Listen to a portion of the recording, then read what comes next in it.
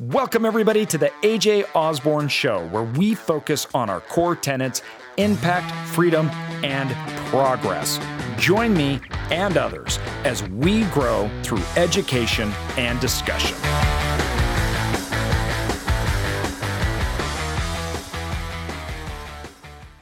What a crazy last few weeks we've had, everybody. We have had huge announcements out of the government. We have passed almost $1 trillion Inflation Reduction Act.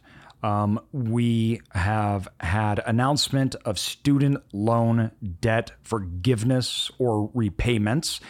And today the Fed spoke on inflation and the Dow cratered 1,000 points. Now, the economic outlook may seem rather complicated, and there's lots of things going on, but it's actually fairly simple. Now, we want to break it down, and you need to understand how to make decisions within this type of environment. And I kind of have a framework in which we're going to go about it. There's a lot of noise out there. A lot of noise. There's headlines, there's opinions on everything, and most of them are coming from political pundits that are trying to spin something some way. I just care about economic effect, what's actually happening, and what that will result, because I want to put my money to work and I want it to grow. I don't want to lose it. So I really need to just understand the reality of the situation. Now, first of all, like everything with humans, economics is predicated on incentives.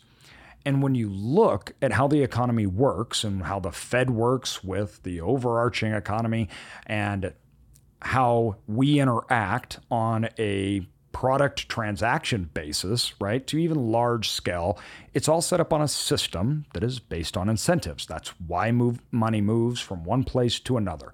The government is fundamental in laying down the incentives of the economy. And by laying down those incentives, they will shift dramatically money around through taxes and other measures. But no one is more critical than the Fed. Why? Because the Fed pretty much places the price of money, or it controls the money supply. So the Fed's job is to look at the economy and control the money supply. Now, that has wreaked havoc on our economy for the last 4 or 5 months. And this is directly a result for the massive increase in government spending and printing over the last 2 years.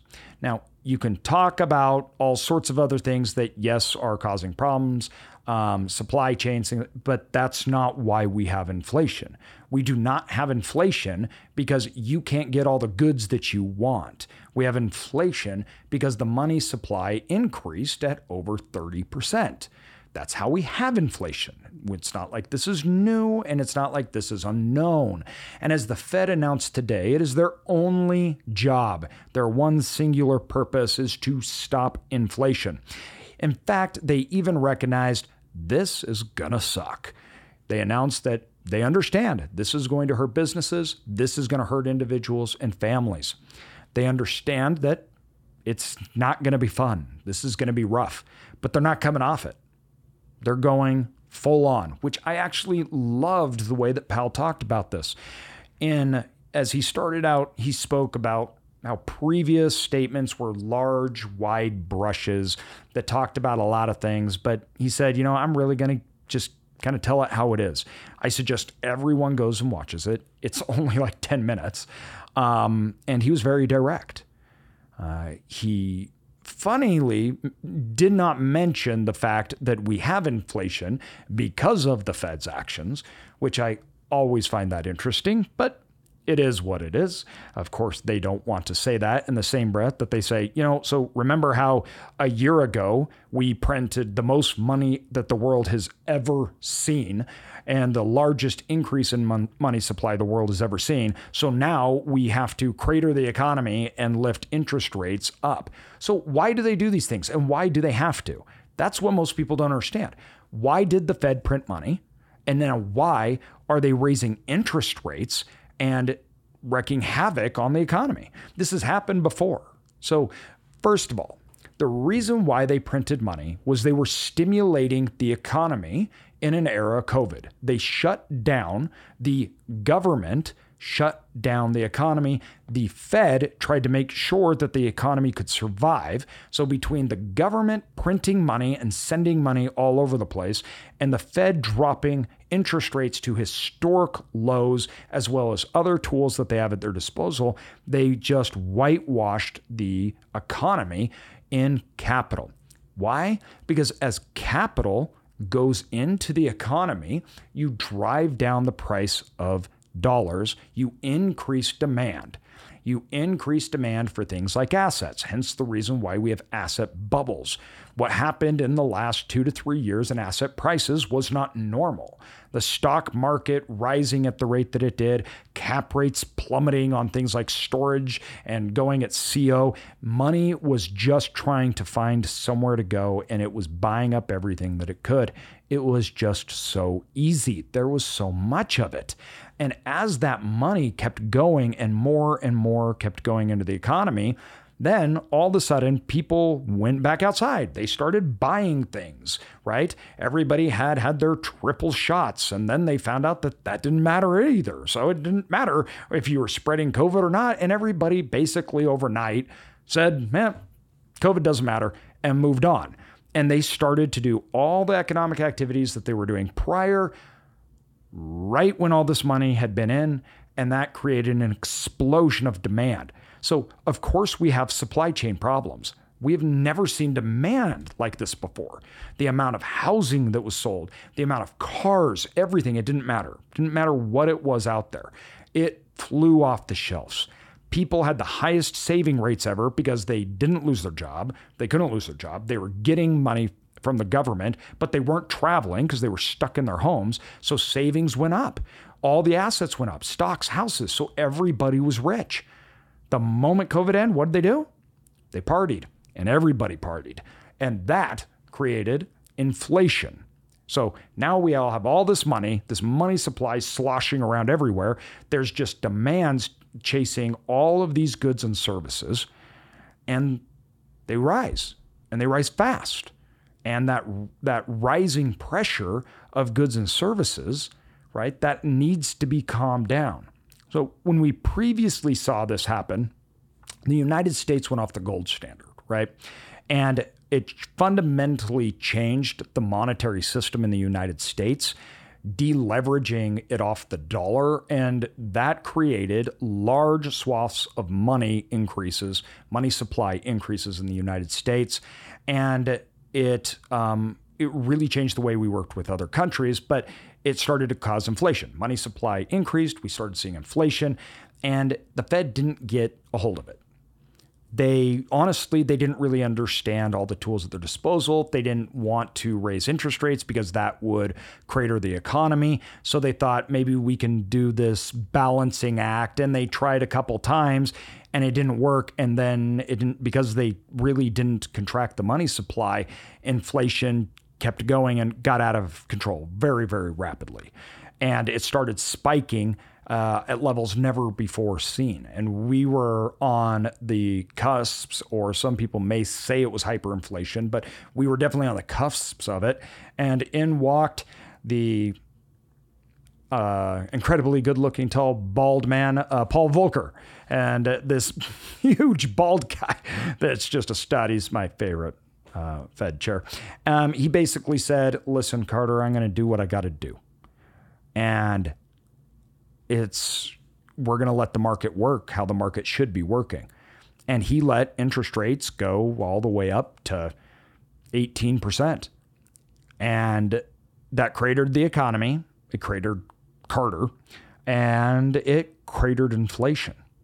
And it was at that point that the United States declared, we have solved inflation.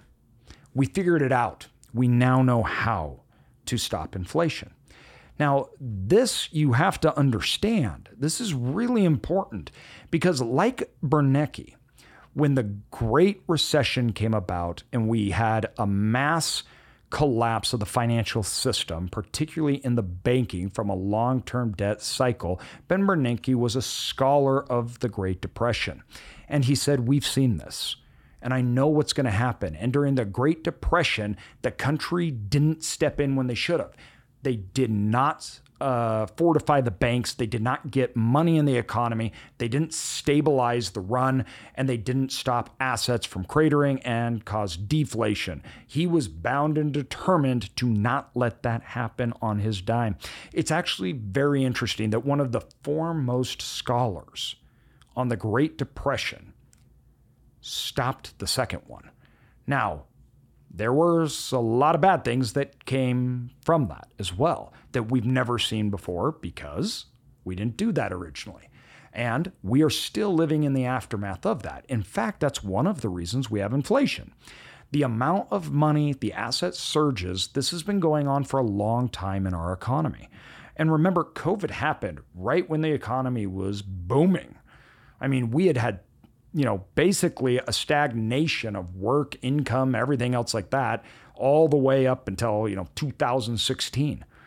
Then we liberated a lot of the markets, we opened things up, and we had all this money in this backlog. The economy went on a tear. And it was then when we had COVID. So we'd already gotten to a point where people were feeling better than they'd ever felt. There was lots of money already.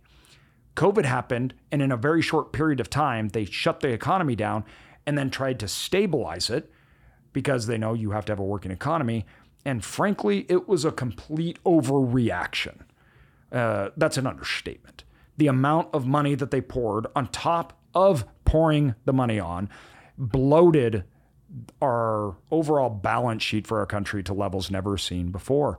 And after now decade plus of just mass spending, we have inflation. And like Bernanke, Powell does not want to repeat the past. And he remembers what happened. He remembers when the Fed didn't grab the bull by the horns and they didn't stop inflation when they should have. It took Paul Volcker coming in and going to 18% interest rates, which he does not want to do.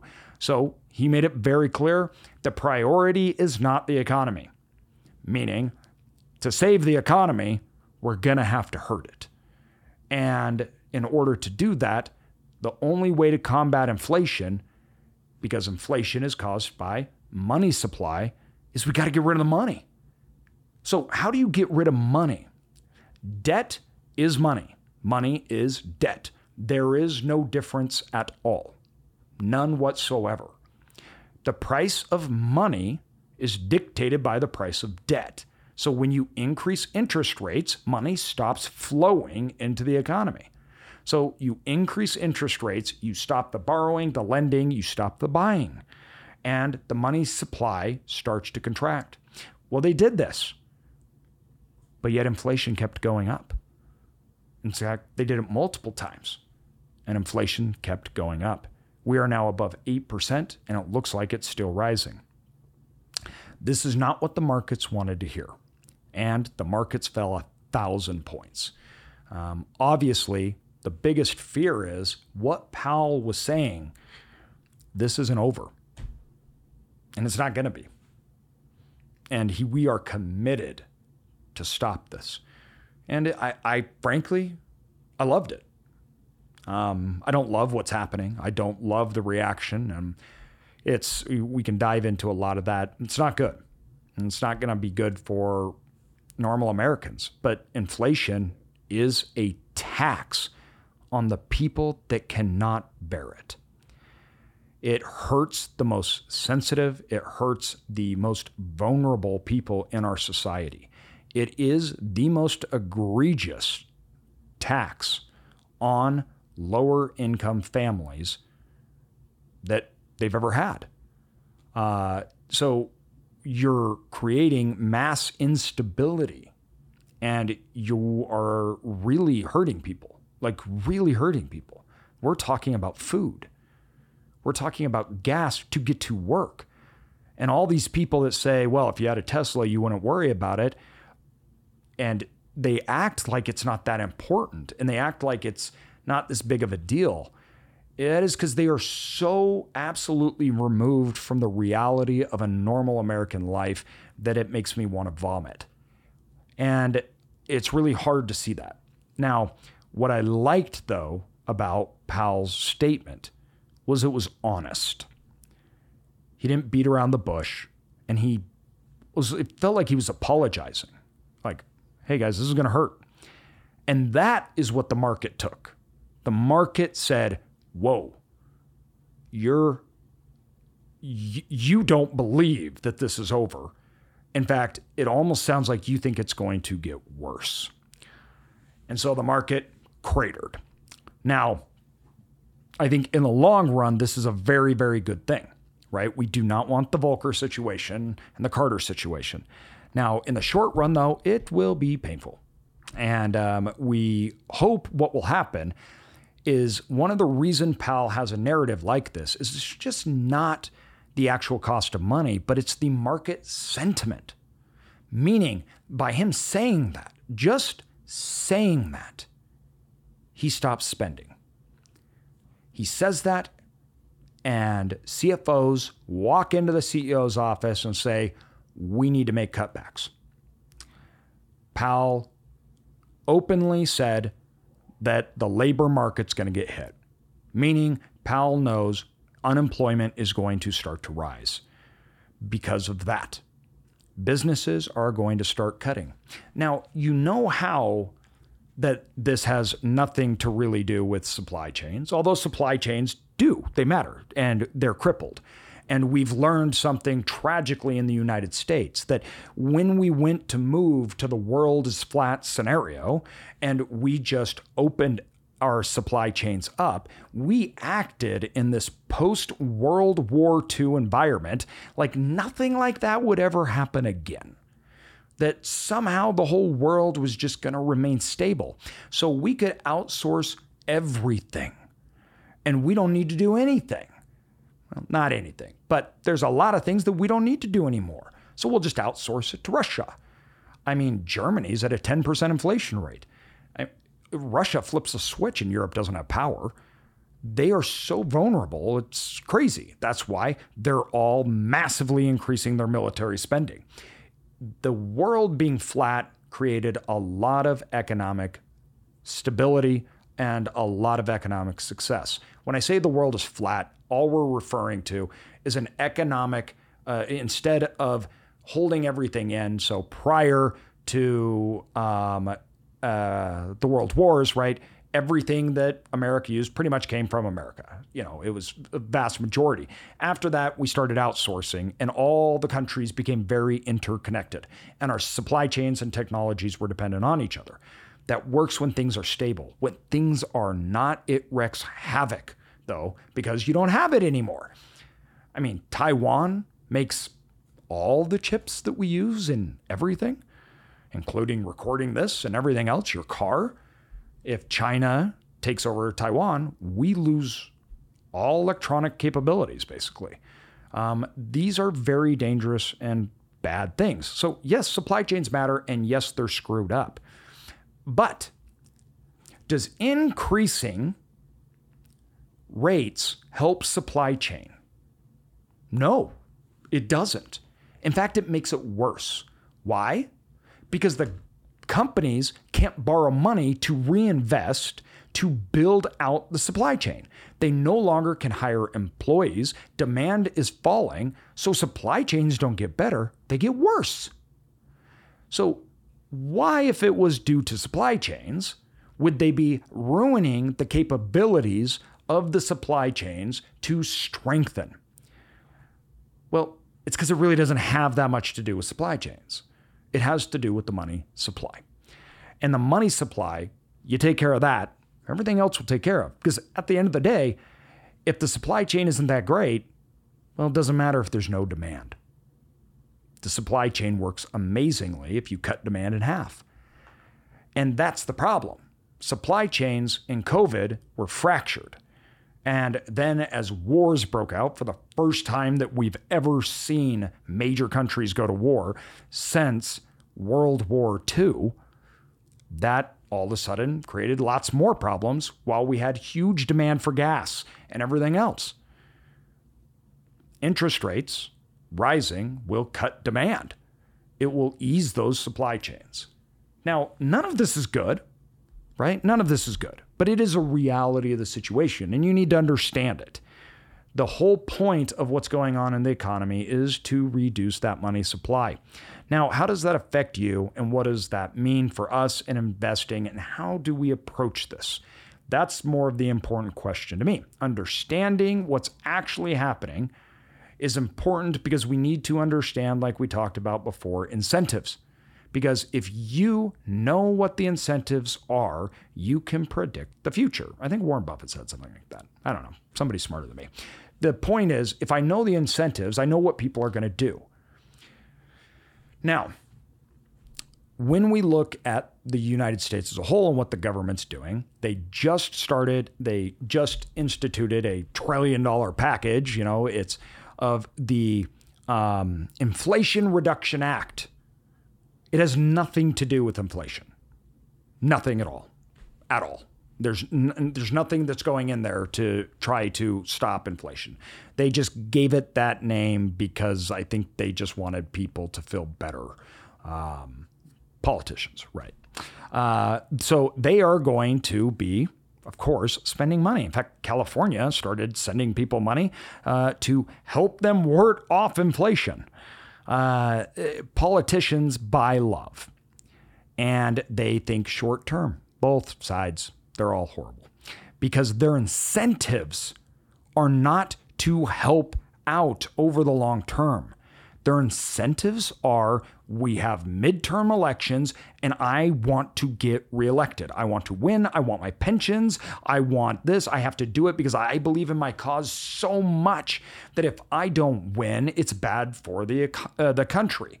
Well, in reality, if you took all of them, got rid of all of them and replaced them all, it'd actually probably be better for the country. But I'm not going to go there. The fact of the matter is they are doing things in the short term to try to get people to feel better, to get reelected. All of them. Those don't correlate in long-term economic processes. That's the problem with the economy and politics. They don't work on the same time frame, and they don't have the same incentives. My incentive and your incentive is totally different than a politician's incentive. We have to invest for the long term, even in short-term crises that they cause, which they did. We would not be in this case if we did not have the untethered spending through COVID. Now, I had some individuals that say, well, AJ, what were they supposed to do? There's a lot of things that they could have done. First of all, their budgets, 50% of it really had very little to do with you and COVID. So you could eliminate so much. We can't, and it shouldn't be just given for these people to do anything, but it's the situation we're in. So the next thing that they've done over the last month is they have now given student loan forgiveness. I think that's how they talk about it. They're erasing student loan debt. Now, I'm not going to really talk about here if student debt, forgiving is a problem, but I am going to frame it this way. You're not paying off somebody's debt. You're not forgiving debt. That's not what's happening. You are taking debt from one person and giving it to another. Whether you agree with that or not that's just beside the point. It doesn't matter. But the fact of the matter is you're giving one person, you're taking debt from one and you're giving it to somebody else. That's all they're doing. They're moving debt from here to here. So they're taking it out of the individual's hands and they're putting it on the taxpayer's hands. Okay? They're not getting rid of it. It's not going away, right? They are, and really what they are, when all's said and done, whether you agree with it or not, buying votes. They're buying votes.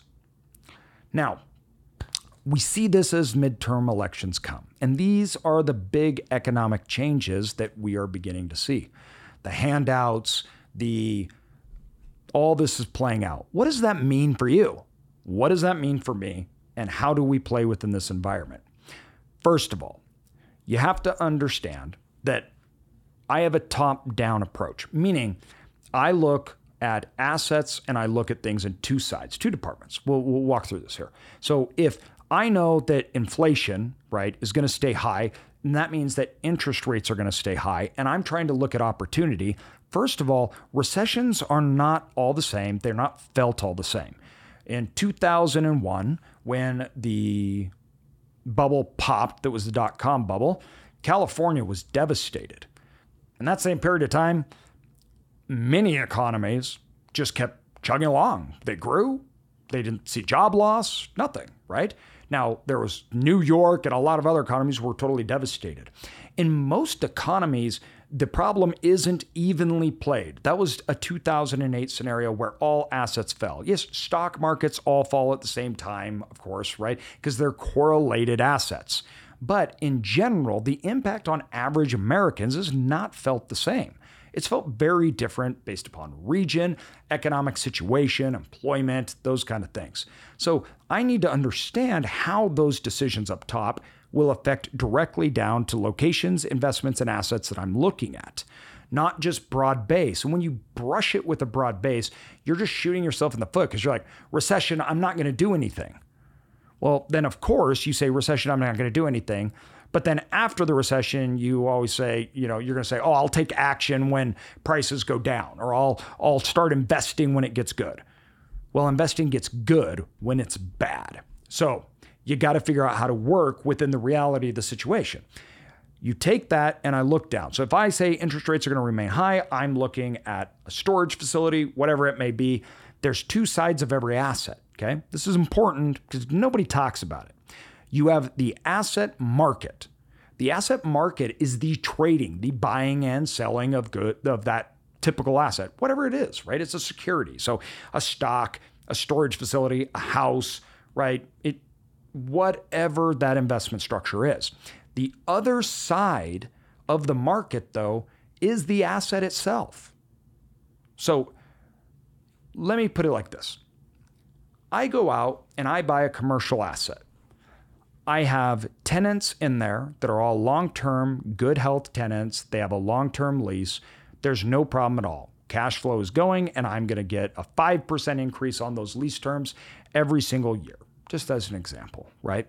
Now, commercial real estate is traded on a cap rate, meaning we value things on a cap rate. A cap rate is an expression of a return. The return expression is if I buy this for $1 million, they don't include debt, so take that out of the equation, and it makes $100,000, that's a 10 cap or a 10% return. Now, when assets get really expensive and lots of people want them, cap rates go down because of demand so high, returns for that asset paying at that price go down. If you've heard me talk about cap rates, you know all the problems that I have because of how manipulated it is, but forget it. We're using a very simple a description here. That commercial asset with long-term leases, 5% increases. Now we have the front end, that asset market. Let's say that it goes from a 4 cap to an 8 cap. That means you literally cut that value, right, in half. That is a huge move. You're basically saying that I am willing on that scenario, right, to get pay far less, like half of what I was willing to pay prior. That's a ginormous move. Well, is that because, though, the asset itself, the market, which is the customer interworking with the asset or the business, is that because it fundamentally changed? No, it's not. It's because the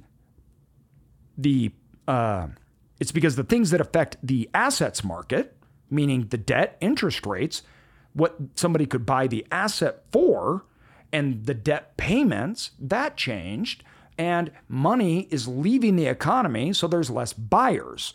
That's it. But those economics may have nothing to do with the other market of the asset. Two markets. This is how you get good deals, because what's affecting the buyers and the sellers may not be affecting the actual asset. So the 4 cap to 8 cap just means I'm getting a higher return to buy the same thing with the exact same economics, the exact same returns, and I'm not actually in any more danger on the asset. But people don't look at it like that. What they see is the asset that was worth $1 million is now only worth 500,000. And that's scary because it lost value. But did it? In some cases, yeah, it does. But in lots of cases, it doesn't.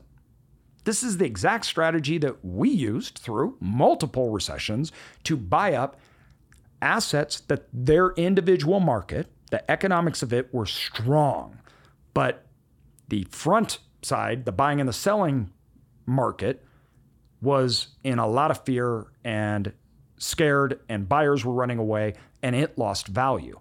I don't care about that value at all. I just care about the value of the asset. The price is what I'm willing or not willing to pay, but just because there's a price fluctuation here doesn't necessarily mean that the market of the asset has been in any way, shape, or form compromised. This is opportunity, and there's a lot of it. Now, there's a lot of things that may go into it, and one of the most important things that I look for is the interest rate that affect the buying and the selling market. Does that affect the revenue side of the market? So the asset, is it interest rates going to affect the tenants? Is it going to affect the customers, right? How will that asset be affected by the same things that are changing the prices, the asset prices, because we were in an asset bubble, that's coming down.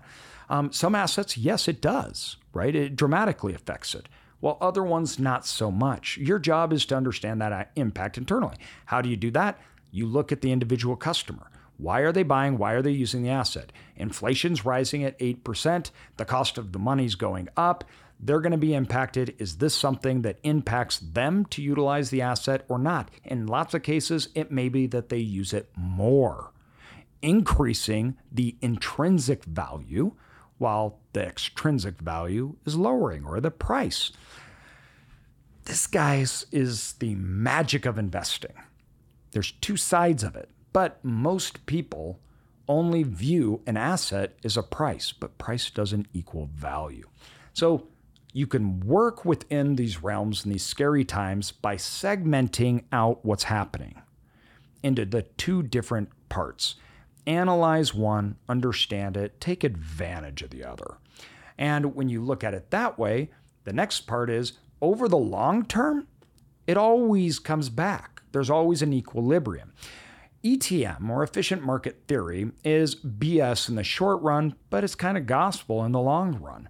What that means is that efficient market theory states that the price of any asset is always right because an efficient market has buyers and sellers, and they are pricing those assets. So it is. Now, this is a very big theme that was prevalent and schools taught for a long time. And a lot of people still believe it and teach it.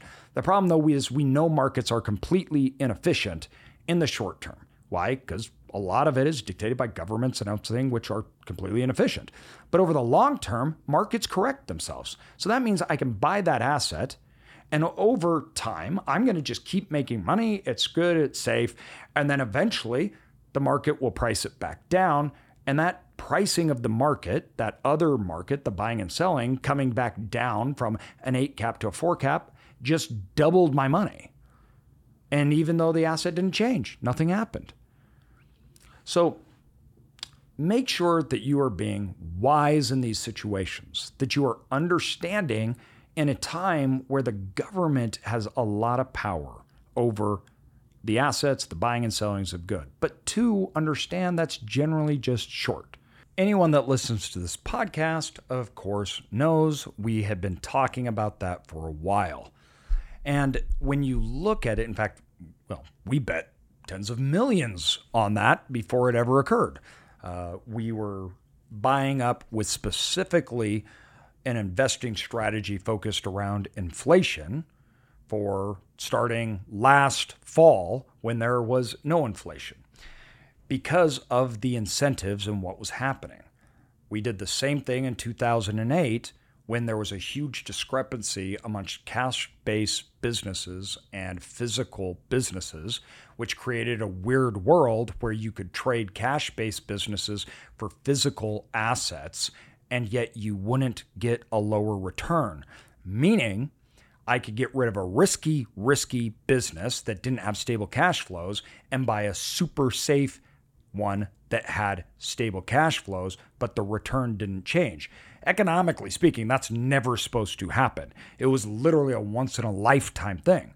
And the reason was because fear and not understanding drove the actions of everyone. So the market wasn't efficient. That was quickly recorrected, right? Not quickly. It actually took years for that to recorrect, about 5 years, but eventually it did. But when you look at these things, you need to take that long-term view. But you have to buy and you have to create investing structures that allow these short-term fluctuations, inconsistencies, right, and inefficiencies to occur in the marketplace. Because you don't know what Powell's going to say. You don't know what the government's going to do. It's all out of your control. Don't try to invest around it. Don't make investing strategies around it, right? Because these people openly admit they don't know what they're doing. And it's not like they should. There's not a book, right? Now, of course, some of it's common sense, which I have a problem with. But at the end of the day, a lot of these people are trying to figure it out as they go. That I understand. Powell openly admits he doesn't even know if what they're doing will stop inflation. So we have to be prepared for actions that may or may not occur. We best do that by making sure we're not event-based investing, meaning there's an event in which we have to take place in order to get returns. That means you're playing on the front side of the market, the buying and the selling. If that's the market where you make your money, it's times like these that are going to hurt and hurt bad. Unfortunately, that's the vast majority of everyone. So the vast majority, 99%, that's how they view investing, and that's how they play the game. That is a terrible way to go about it. All right, everybody. It's been a crazy week. A lot of stuff has happened within the economy, the government's reaction. To give you a synopsis and our overall feeling moving forward, we believe that inflation, as we have been saying for a while, will remain high. We believe that the government's doing the right things, even though they have to do the right things because they did the wrong things. And by government, I mean the Fed. And so they're trying to fix their own problem that they created. Now, through that, we don't know if interest rates will go higher. We don't know how much higher inflation will go, but we do know this isn't an easy fix. It's not a light switch. The amount of money in the economy that they put in was staggering. And it's not simply as easy to get it out. These are times that create mass unrest.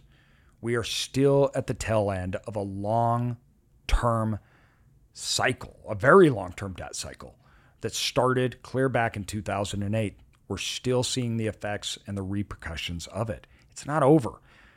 The economic time frame does not work how we want it to. It's combined of individual actions, infrastructure, and things that have been built for decades and decades and decades. You shouldn't expect those things to turn around on a dime. Now, when there's major changes, there's major social upheaval. There's lunacy. And we live in a time of lunacy where logic has gone out the window. Don't let it consume you. You have to rise above it. You have to think clearly, and you need to move forward when others can't.